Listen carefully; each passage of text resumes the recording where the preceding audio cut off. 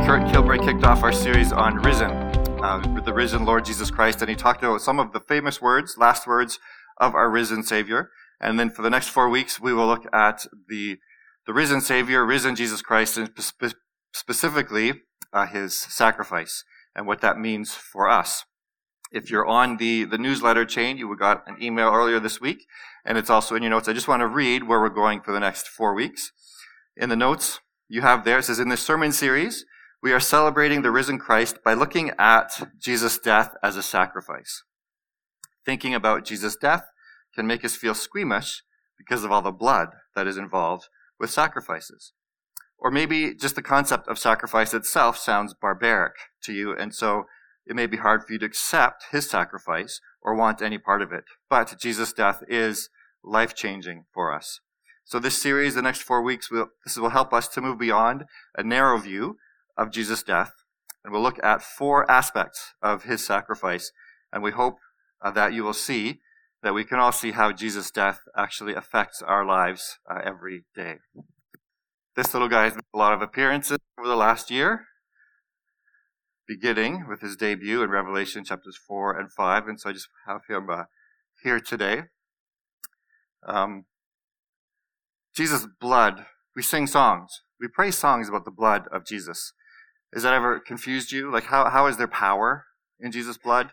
Why is there so much focus on that in some songs? And so I just want to bring up some lyrics here on the screen. So I thought of some.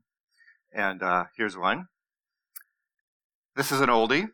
So, young people may not know this song. There is power in the blood. 1890. I don't mean that you've been around since 1899, but it's a popular song, right? Would you be free from the burden of sin? There's power in the blood, power in the blood. Would you o'er evil a victory win? There's wonderful power in the blood. How is Jesus' blood powerful? Have you ever thought, why?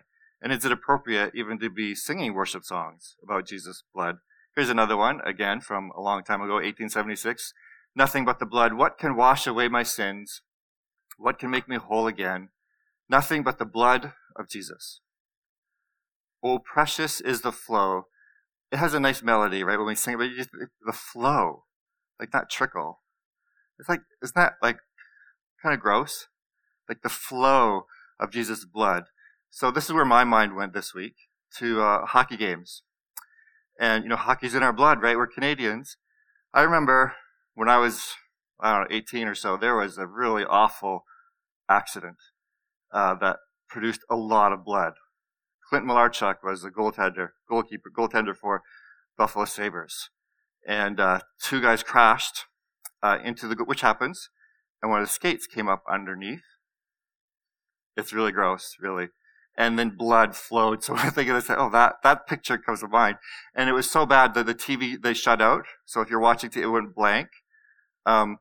Many people in the audience fainted. Some had heart attacks. And 3 of the hockey players were even vomiting on the ice because it kind of, he really, I don't know, there's something here, you nurses or and just filled up almost the whole, up to the blue line. Right? Disgusting, right? He was good. The paramedics were awesome, and 10 days later, he was back on the ice again. But I just think that the flow of blood, can it just be trickle or something? Why does it have to be so enormous? Oh, the precious is the flow that makes me white as snow. No other fount, fountain. That's, again, not like a little tap, a fount of blood. Nothing but the blood of Jesus. And so maybe you young people are thinking, yeah, we don't sing like that anymore because, that's old. We're, more mature. We're enlightened. But here's Matt Redman. Recent guy, he just redid this song, but he acts or changes some of the words. Your blood speaks a better word. Jesus' blood speaks a better word than all my empty claims I've heard upon this earth. Speaks righteousness for me and stands in my defense. Jesus, it's your blood, it's your blood. Can we sing songs? It's nothing but, or this, Paul Blosh, again, very popular. I think he's coming to Winnipeg sometime. Your blood ran down, your blood ran down, your blood ran. This is a worship song. From your head down your face.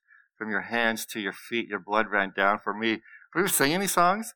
Your blood, from your head, very face. And I also, this is where my mind goes sometimes too. When I was younger, there was an older guy in our youth group, and remember that song by Queen, We Will Rock You? We will. So there was a Christian version apparently, and he sang it to me. And I didn't even know We Will Rock You. I only knew the Christian version. Shoot, how'd we go? We will. Do you guys know it? Just slipped my mind. Not that. The other version. Jesus, Jesus loves you. Jesus, Jesus. Instead of We Will Rock You, and then he's like, your blood on your face, a big disgrace. And then, but again, just the image of Jesus' blood on his face. I'm thinking, what? Is it appropriate for us to sing like this? If there are sacrifices involved, there has to be blood, right? And actually, a lot of the New Testament talks about there are more verses talking about the blood of Jesus than there are the death of Jesus. So it is scriptural, it is central to our faith that we need to talk about the blood of Jesus Christ. One more. I've never heard of this song, but I know the band Delirious. Jesus' blood never fails me. Jesus' blood never fails me. Jesus' blood, Jesus' blood. Worship song like that. Maybe you know that song. Let's put a nicer picture up there, because it's probably got you grossed out right now. Nice Passover, nice Easter kind of picture. When this guy was up here before, I got a lot of flack from you guys because he was representing the Passover lamb, the lamb that was slaughtered in Revelation chapter 4 and 5. And so he had needed to have his throat slit, right? And so you guys are really angry, I think, some of you. And it was like, why did you have to do that? But the Passover lamb is a lamb that has been killed, sacrificed. This is central to our faith. And it's very biblical. So you can't blame me.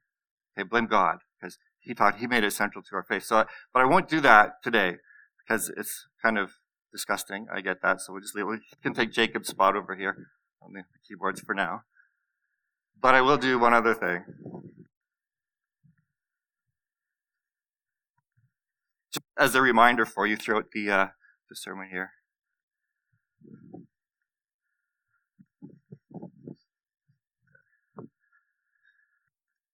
The blood of Jesus is important. It's an important key to understanding the sacrifice and what the risen Savior has done for us. So, open up your notes and let's look at this. The first major sacrifice in the Bible is what? The Passover. The Passover was, it's a big sacrifice. It was the first one that was mentioned, and it's also very closely connected to Jesus' death. In case, you can look at Exodus chapter 12, in case you forget this. I'm just going to do kind of a quick review here of Exodus chapter 12. You can look at it, you can read along. Of course, you probably remember the Israelites were in Egypt, and they were slaves, and God wanted to rescue them of slavery and bring them into the promised land. So he sent all these plagues, right, to Pharaoh. And every time Pharaoh gave in, but then he went back on his word. So there's another plague and another plague.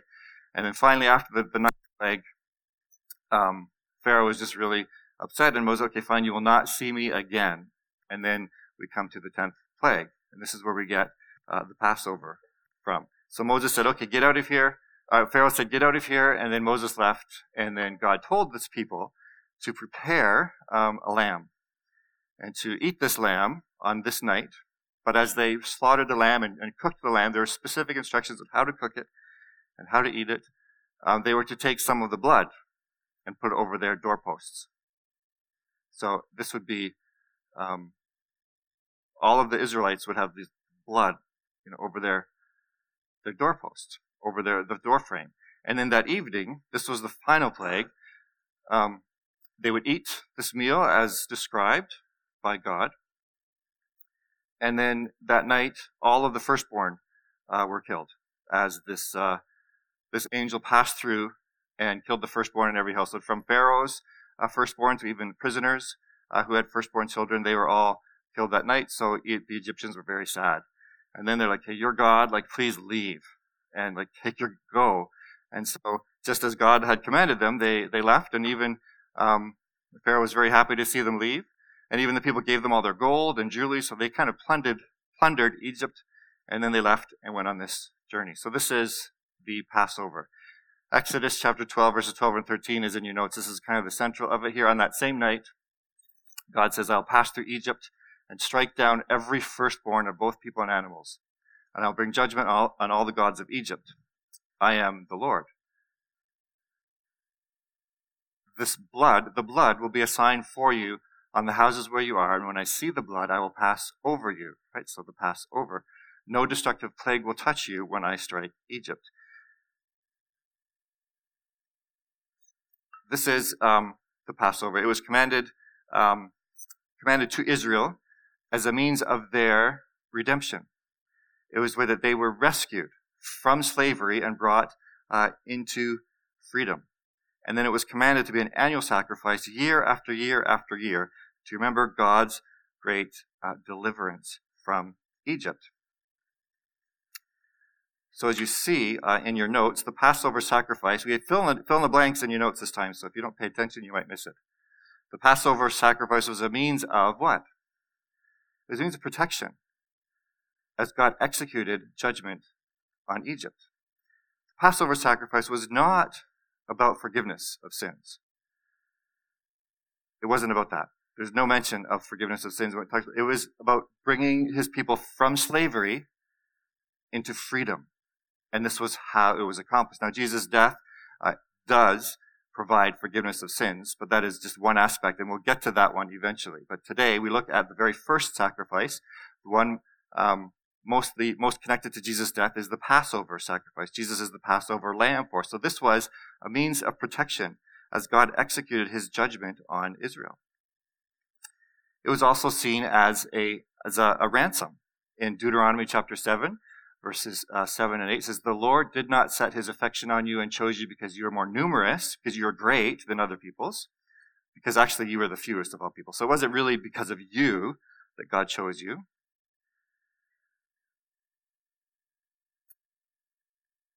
But it was because the Lord loved you. He just loved you and kept the oath he swore to your ancestors, that he brought you out with a mighty hand and redeemed you from the land of slavery, from the power of Pharaoh, king of Egypt. That's slavery language. You can buy slaves out of slavery and into freedom. You can redeem them. They are ransomed from slavery into freedom. So the Passover sacrifice, this was God's protection, leading to Israel's freedom. Israel was ransomed from slavery so they could live free. And this was something that God had commanded them to practice over and over, to commemorate and celebrate over and over again. So when Jesus comes, and he teaches a lot of things. One of the things that he taught is found in Mark chapter 10, verse 45. These are Jesus' own words. He says, "For even the Son of Man did not come to be served. He came to serve and to give his life as a ransom for many." This is how Jesus, he's talking about his own death. And he says, this is what it's for. It's to give my life, the Son of Man, to give his life as a ransom for many. So when Jesus interprets his own death, he links it to this idea of ransom. This idea of bringing people out of slavery and into freedom. When we talk about sacrifices and when the Bible talks about Jesus' blood, it isn't meant to be like literal, but it's metaphor. It talks about all that Jesus accomplished. And so when we're praising Jesus' blood and we're saying it's by the power of his blood, it's by the power of what he has accomplished. This is the picture. This is the imagery of that. And so as you read, and you'll read lots of verses related to Jesus' blood, just think of it as not necessarily literal blood, like, in that hockey game, but it's referring to all that he's accomplished. And one of the things that he has accomplished through this sacrifice is freedom from slavery into freedom. Another verse talks about from the kingdom of darkness, right? Brought us into the kingdom of light. This is what Jesus' sacrifice has done for us. Jesus' sacrifice. Today we look at one meaning of his sacrifice, freedom. And the next week we'll look at a few others, and we'll get to the idea of the one that we all probably focus on, which rightly is fine, forgiveness. But today, because we see how Jesus has linked his death to the Passover and to being a ransom, he's talking about freedom. This is one of the ways that Jesus' accomplishment, his blood, provides freedom does for us. He provides protection for us from enslaving forces. We know that our struggle is not against flesh and blood, right? It's against spiritual forces, against principalities, against powers. And his death and resurrection, his sacrifice, has redeemed us. It has brought protection for us from enslaving forces. He's ransomed us from the power of sin. Some people call it the kingdom of darkness. From the power of sin into freedom, into the kingdom of light. And he gives us freedom from all of this. I have, and so what the purpose is that we will see how Jesus' sacrifice and how him as a risen Savior affects our daily lives today. Not just something that we remember in the past, but something that is put into effect over and over again in our lives. Jesus could have died on any day. He could have chosen the Day of Atonement. He could have chosen some other feast. There are lots of feasts and celebrations for the Jewish people, but he chose the Passover. He chose that time to be a sacrifice. And in Scripture, his death is linked to the Passover. He is our Passover lamb. And that's talking about freedom. And so over and over again, as we celebrate this, as God's people celebrate, they are celebrating the fact that he brought them from slavery, literal slavery from Egypt, into freedom. But even today, Jesus has rescued us from the powers of darkness, from these enslaving forces, to live a life of freedom. This has major effects for our lives. I have just a couple stories that I would like to share.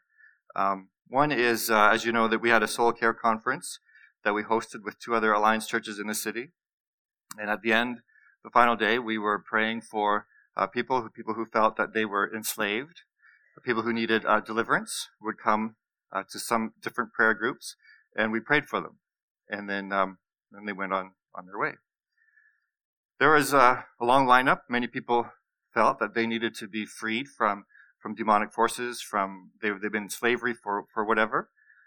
And so we prayed for many hours for some of these people. A couple, that was a few weeks ago.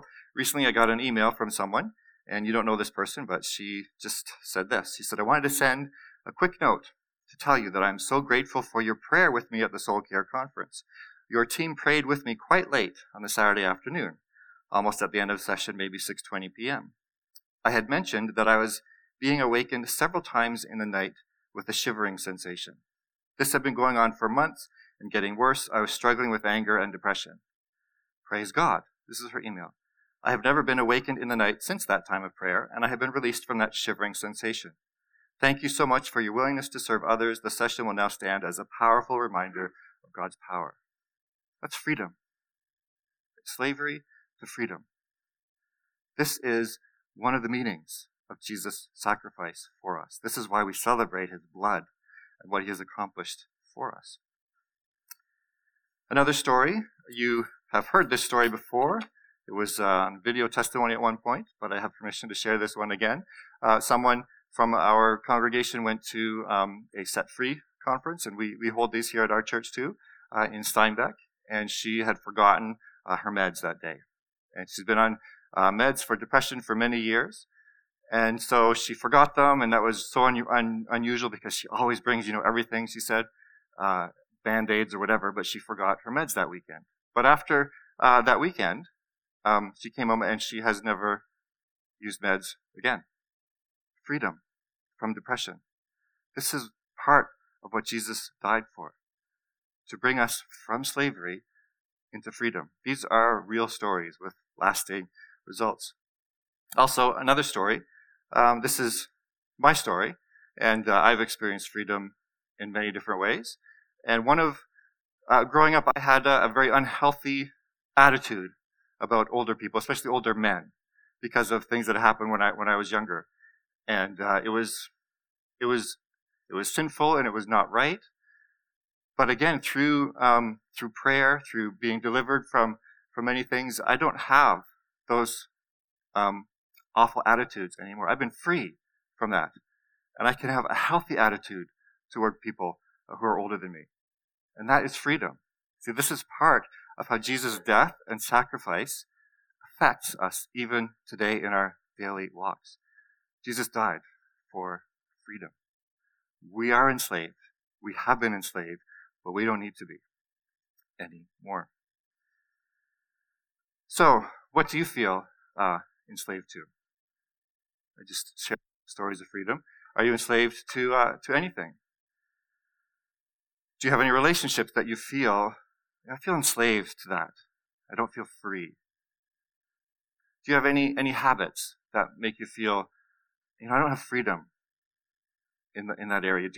Are there any stories about yourself that you believed and they've enslaved you to a certain image of who you are, and you don't feel free? Any stories about, or stories about God, or stories about the world? Is there anything that feels just so important that you just can't live without it? Right? Where's my coffee? See, I'm living without coffee today.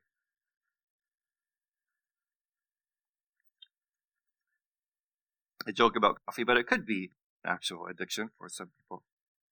Are there other things that you just can't live without? Is there something that just feels you would like to change, but it's impossible? There's no way. It's not going to change. Do you ever feel that enslaved that way? I want something to change. But you know what? I know it's not going to. It's impossible. So just live with it. Maybe these are signs that you're enslaved.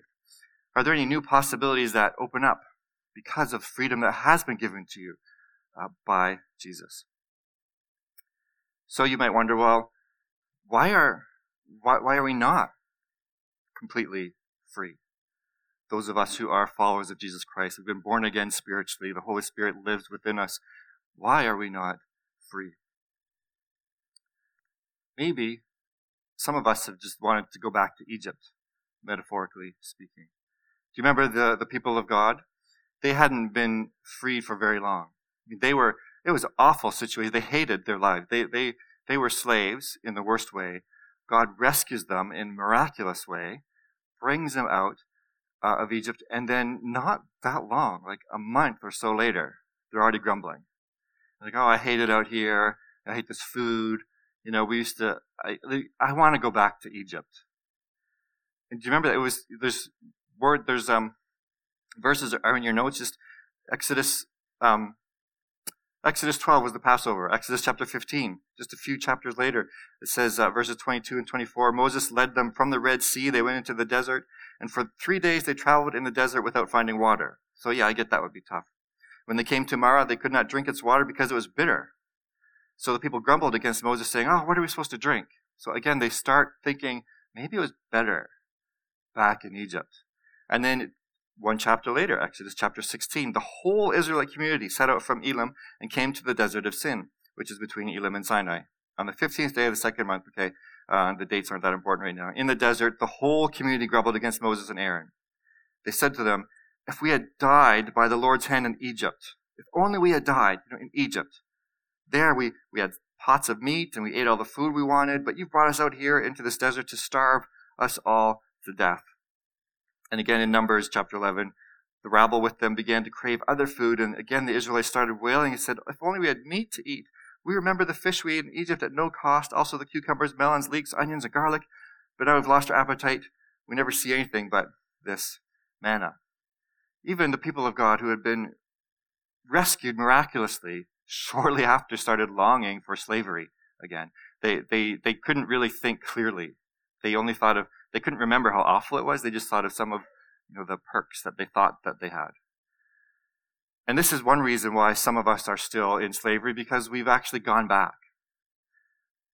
It's tough when there's no water to drink, or the water you can drink is bitter, like the people of God. So sometimes you're not promised to have a perfect life. You're not promised to be free from trials and tribulations. But when those come, you might think, oh, it was easier, just living in slavery. It was just, I liked it better. And so we go back. Sometimes that happens. Sometimes we don't like change. Sometimes we just feel uncomfortable, and we think that God called us to be comfortable. So that, just back, these are all lies that we're believing. So sometimes it's just, we don't live in freedom because we don't want it. We prefer the old ways. We prefer how that was, not realizing how it's killing us on the inside. So sometimes we just want to go back to Egypt.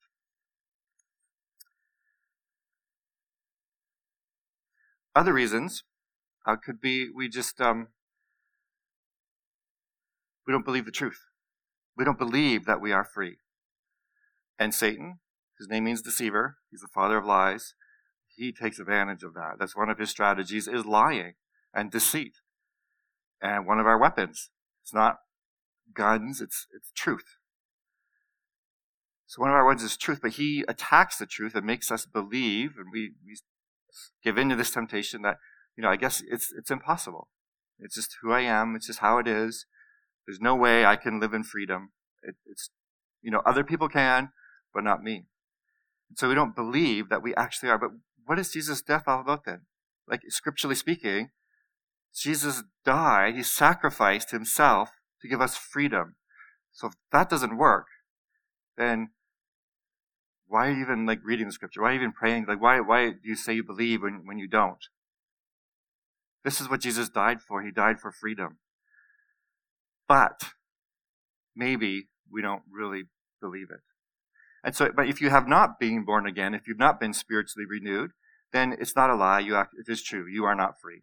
You are still enslaved to those forces. But for those of us who have been, and we've repented, and we have received the gift of eternal salvation, we've come back, and Jesus' Spirit is living inside of us. We are renewed. We are free. This is the truth of Jesus' death and resurrection and ascension on the cross. But maybe we don't believe it. So these are some reasons why you might be, well, how come they get free and I don't? We're in a battle, right? This is a spiritual battle, whether you know it or not. That was what the whole Revelation series was about. That the Lamb is a demonstration of that, right? We don't win the same way the world wins. We don't fight the same way we fight, with spiritual weapons. And one of those is truth. So there are other issues that maybe people have. Satan is maybe victorious in some ways, in some battles, and so we are still not free.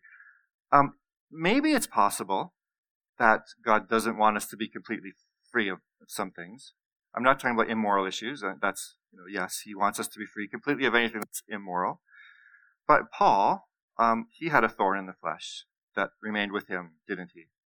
And he said in the scriptures that it was to keep him humble.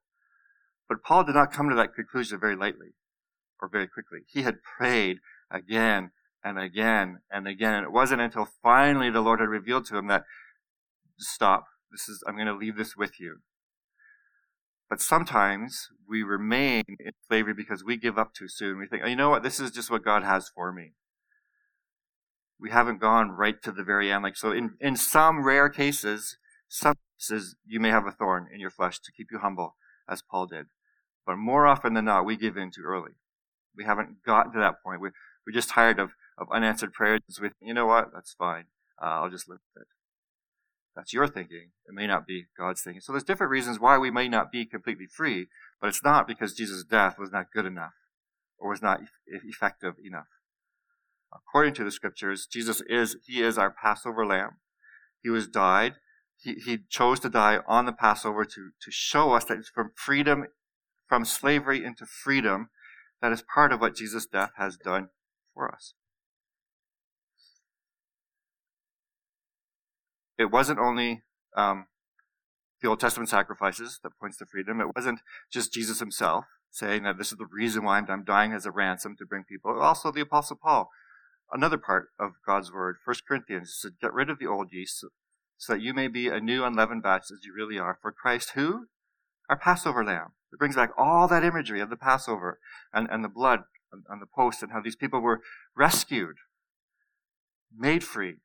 Christ, our Passover lamb, has been sacrificed. Very clear theme throughout all Scripture. Therefore, let us keep the festival, not with the old bread leavened with malice and wickedness, but with the unleavened bread of sincerity and truth. So as we celebrate our risen Savior, our risen Lord and Jesus Christ, we can't do so without thinking of the sacrifices. The sacrifices that are bloody, necessarily. But particularly today, we focus on the Passover lamb.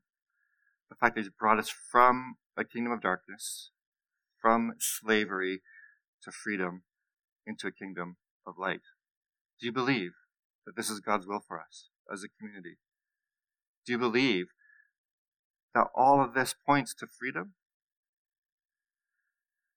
We are free. Unless you have not been born again, and if you would like to, please talk to us. We will help you pray and confess, because why would you? This is good news, right? It's the gospel. You might be enslaved because you actually are enslaved, because you haven't actually repented and accepted the gift of eternal salvation. But those of you who have, you're free. Sometimes, though, we believed a lie for so many years, and it's just ingrained, and it's part of our habit. It might take some time. But anyways, you are free. I want you to believe that. Jesus' sacrifice brought freedom to all of us. Let me pray, and then we will sing one more song about the blood of Jesus Christ. Heavenly Father, I know that we are not completely free. I also know that your death brings freedom. So I hold these two things out here for our congregation. I want to pray on our behalf. Will you bring us more freedom? Reveal to us where we have been deceived, we've been tricked, we believe lies that keep us in slavery. Show us those. Replace them with truth.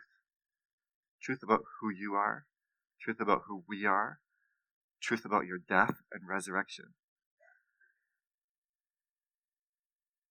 Lord, if anything has been revealed to us today, I pray that we would submit that to you. We would find people we can pray with. And Lord, just more and more make your death and resurrection, everything about this sacrifice, more of a reality in our daily lives. Help us to help each other. Pray to fill us with your Holy Spirit. Pray this in